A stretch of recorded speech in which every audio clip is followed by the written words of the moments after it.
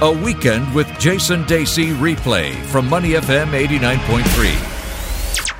Embarrassing questions that our children ask us. It happens all the time. And Neil Humphreys and myself here at Money FM 89.3, we both have young primary school age daughters, Neil. And this week, my daughter came back from school and she's got an obsession with bras, breasts. Haven't we all? Yeah, exactly. So she said, Daddy, they say it's Brazil. Not Brazil.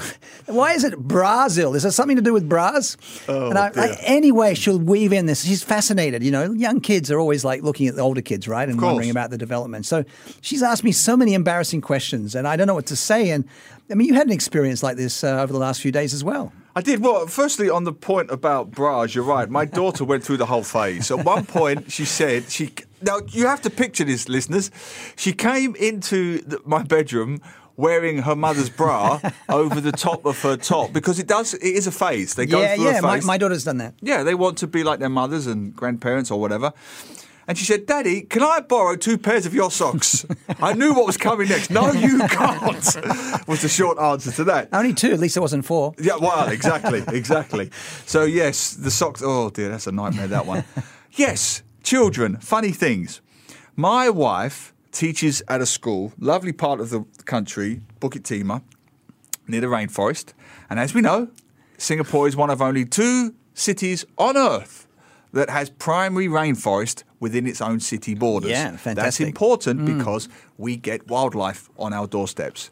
Like this particular day where she teaches kindergarten, K2, and they all said, Teacher, what are the monkeys doing? So they all gathered at the window to see the 2 monkeys in their playground trying to make little monkeys, shall we say. Very passionately, very fast, and very rhythmically, shall we say. Oh, no. And it went on for quite some time, Jason.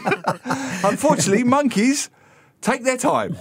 And so I was going to make a comparison, but I won't. Well, feel free. I will just say, I wish I was a monkey. And so 5-year-old kids are all at the monkey, all at the window, watching monkeys try to make little monkeys. Luckily, they weren't that close to the monkeys. No, they weren't. Believe me, Jason, they were not allowed outside. Right? No selfies were allowed. No close contact. They have strict regulations. Acres have been in. AVA guys. This is what you do if a monkey's on the premises. They do not teach you, Jason. This is what you do if monkeys are trying to make little monkeys. So they said to the teacher, what are they doing, Mrs. Humphreys? What are they doing?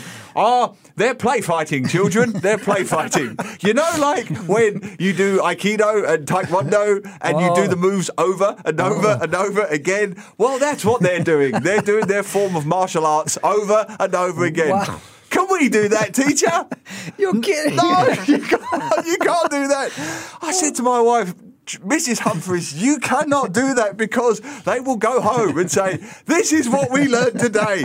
Watch our new form of martial arts. Little brother or sister, come here and watch this. What does a teacher do? I mean, how old were these kids? 5. 5. So they've got no They're idea. Really young. They've got no idea. And I respect their innocence. I mean, my daughter, she's now 10, but she believes that, and I hope she retains her innocence for as long as possible.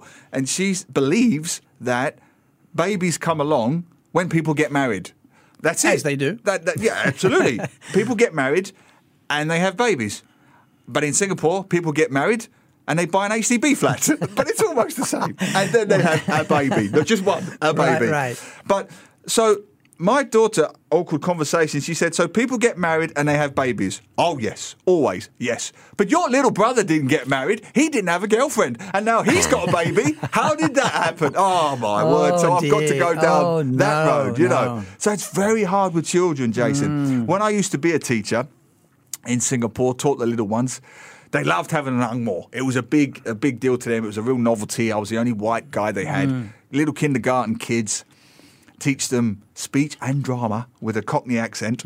And one day, one kid called me Mr. Bean because it's the only angmoh he knew. Good morning, Mr. Bean, Mr. Bean. For like 6 weeks, I was Mr. Bean.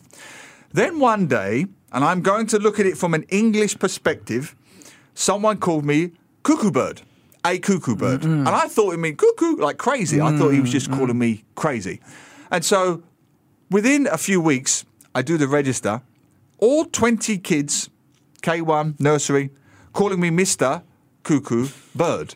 And I thought, okay, fine. They think I flap around a lot. Not Kookaburra, but Kookaburra. Yeah. So, and then one day I let the students out of the class. This is a true story. And then what I would do was, this is a good teacher trick.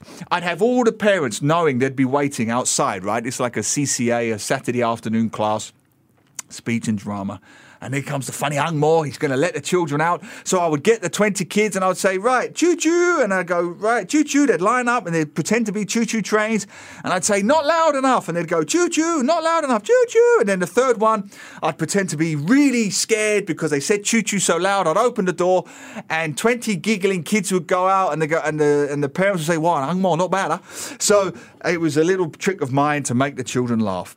One day, as I'm about to open the door, on the third choo-choo, they shout out, right, bye-bye, choo-choo. And they go, bye-bye, choo-choo, bye-bye, Mr. Cuckoo Bird.